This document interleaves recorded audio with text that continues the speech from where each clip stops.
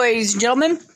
Welcome back to another PC Boys podcast. So, I have a very interesting podcast for you guys, and I just had a reshaping of my thoughts on Spider-Man in the MCU. Now, Tom Holland, in my opinion, is still the best Spider-Man in terms of playing Peter and Spider-Man. Unfortunately, the people writing these fucking movies suck. And I'll explain. Peter Parker, in the comics, wears a mask to protect his identity so his loved ones don't get hurt. In the MCU, starting with Homecoming, Peter has no fucking consequences. None. For anything that he does. Okay? This guy. No consequences whatsoever. You go to Far From Home? Yeah, there are some consequences, but this is something I didn't understand from my initial view of it all. Yeah, there were some things that were, bad because Peter did some stupid shit. Like, first of all, giving Mysterio glasses that had access to hundreds of military advanced drones. And on top of that, he's supposed to have a sentimental value with these glasses. This is what I like to call in the MCU, Spider-Man not having a Ben Parker. The only mention of Ben Parker in the MCU is a suitcase that Peter takes in Far From Home. You know what this motherfucker seems to do? Not give a fuck that all of his father mentors have died. Tony dies, he's grieving in the beginning of the movie, and then halfway through he's like, I just wanna, fucking love MJ. And it makes no sense because the entire first movie he had no interest in MJ, and then this movie they're just like, oh yeah, he likes MJ now. And it's like, what the fuck happened? They don't show any seriousness in these movies. This is why Spider-Man in the MCU, in my opinion, is so hard to enjoy the movies. I find myself watching The Amazing Spider-Man 1 and the Raimi trilogy more than the MCU Spider-Mans.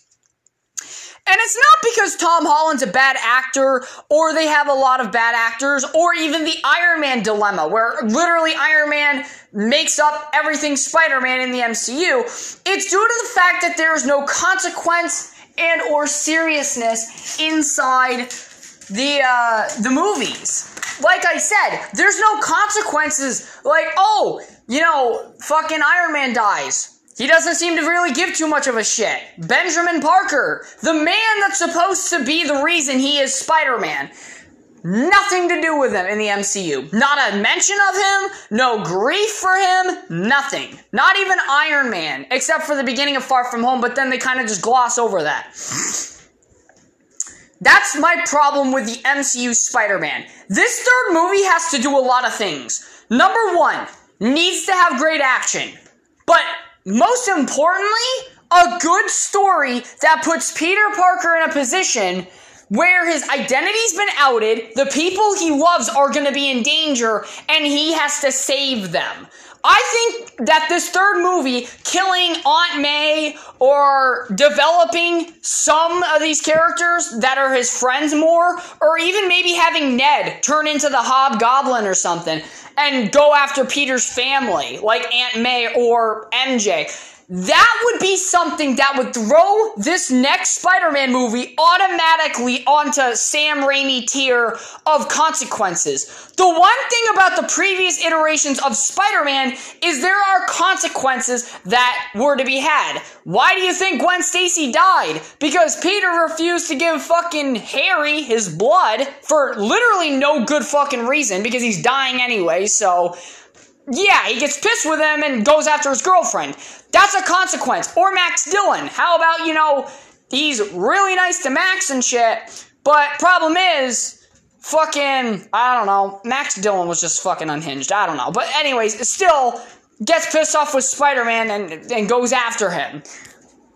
the whole crux with Spider-Man is once his villains know the identity, they can go for the people that he loves. Why do you think the death of Spider-Man, literally, that was the whole entire crux of it. The Sinister Six in the Ultimate Universe go after Aunt May and Mary Jane in Queens, literally in his home neighborhood to kill them.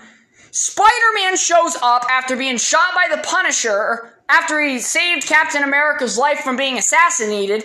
He goes on over to defend his family, and he dies. He dies for this. But you know what this third Spider-Man movie has to do? They need that type of level of consequence. Because I swear to fuck, like I said, not Tom Holland's fault. It's not Tom or the actor's fault. But the writers. If the writers of this next fucking Spider-Man film do not make any ballsy moves, not putting Peter's family and friends in danger, I am going to literally, this movie's automatically going to be deemed the worst Spider-Man movie, even below The Amazing Spider-Man 2. At least The Amazing Spider-Man 2 gave us Gwen Stacy's death. Yes, it was a clusterfuck with the villains, and yeah, Spider-Man, I think, was a little bit too carefree on letting a bunch of people die in the beginning of the movie, but there was consequences for his actions in the movie, and that I can at least respect a movie for doing.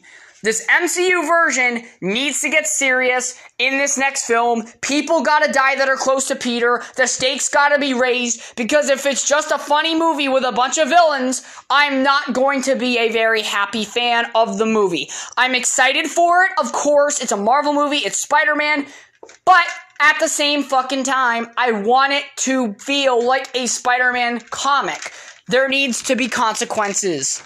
Thank you very much for listening. I hope you all enjoy, and enjoyed. I'll catch you all in the next one.